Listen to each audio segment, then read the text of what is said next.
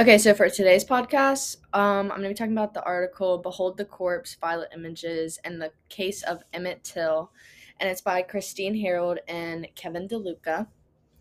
And basically, what it is it's an analysis of the murder of Emmett Till, who was a black man who went to visit his relatives for 2 weeks in Mississippi, and he was very brutally murdered. Had eyes taken out, his mouth twisted.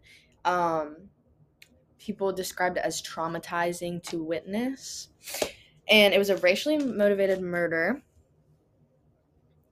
And in the beginning, it talks about the actual case and how it's racially motivated and how the South kind of swept it under the rug at first when they found the people who were suspected of murdering Emmett.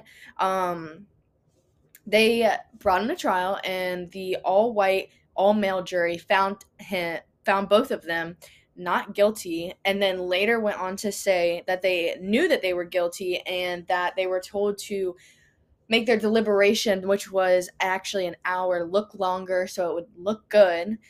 And it just goes to show how racism in the South has not been completely taken care of, and it is still prevalent today, and it is just not as public or as dramatized as it was back in the 1950s, but it's still here. And the article talks about the imagery of the Till case and the actual image of him being murdered and like what that means and what that stands for. And a quote from the article is: "The imagery of the Till case became a crucial visual vocabulary that articulated the ineffable qualities of American racism in ways words simply could not do."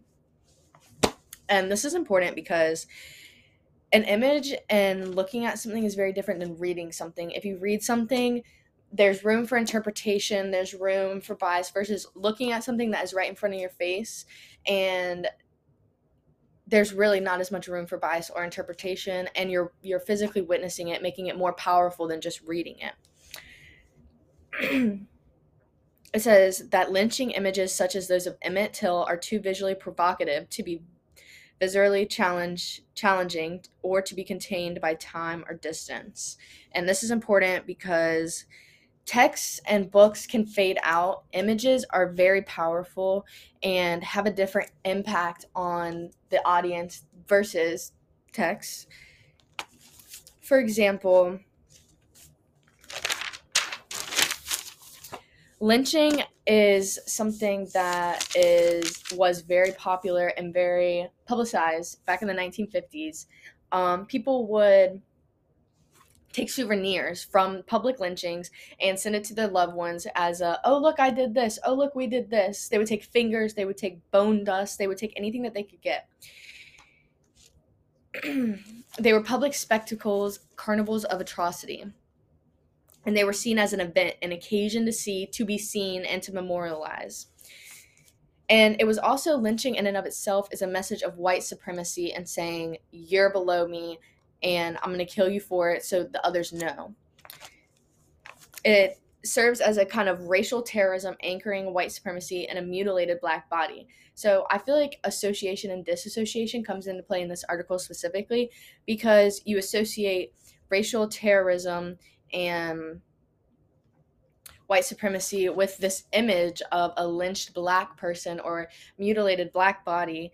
And the Emmett Till case, I feel like, especially when his mother put his body to sea for, the article said about 600,000 people at max estimated.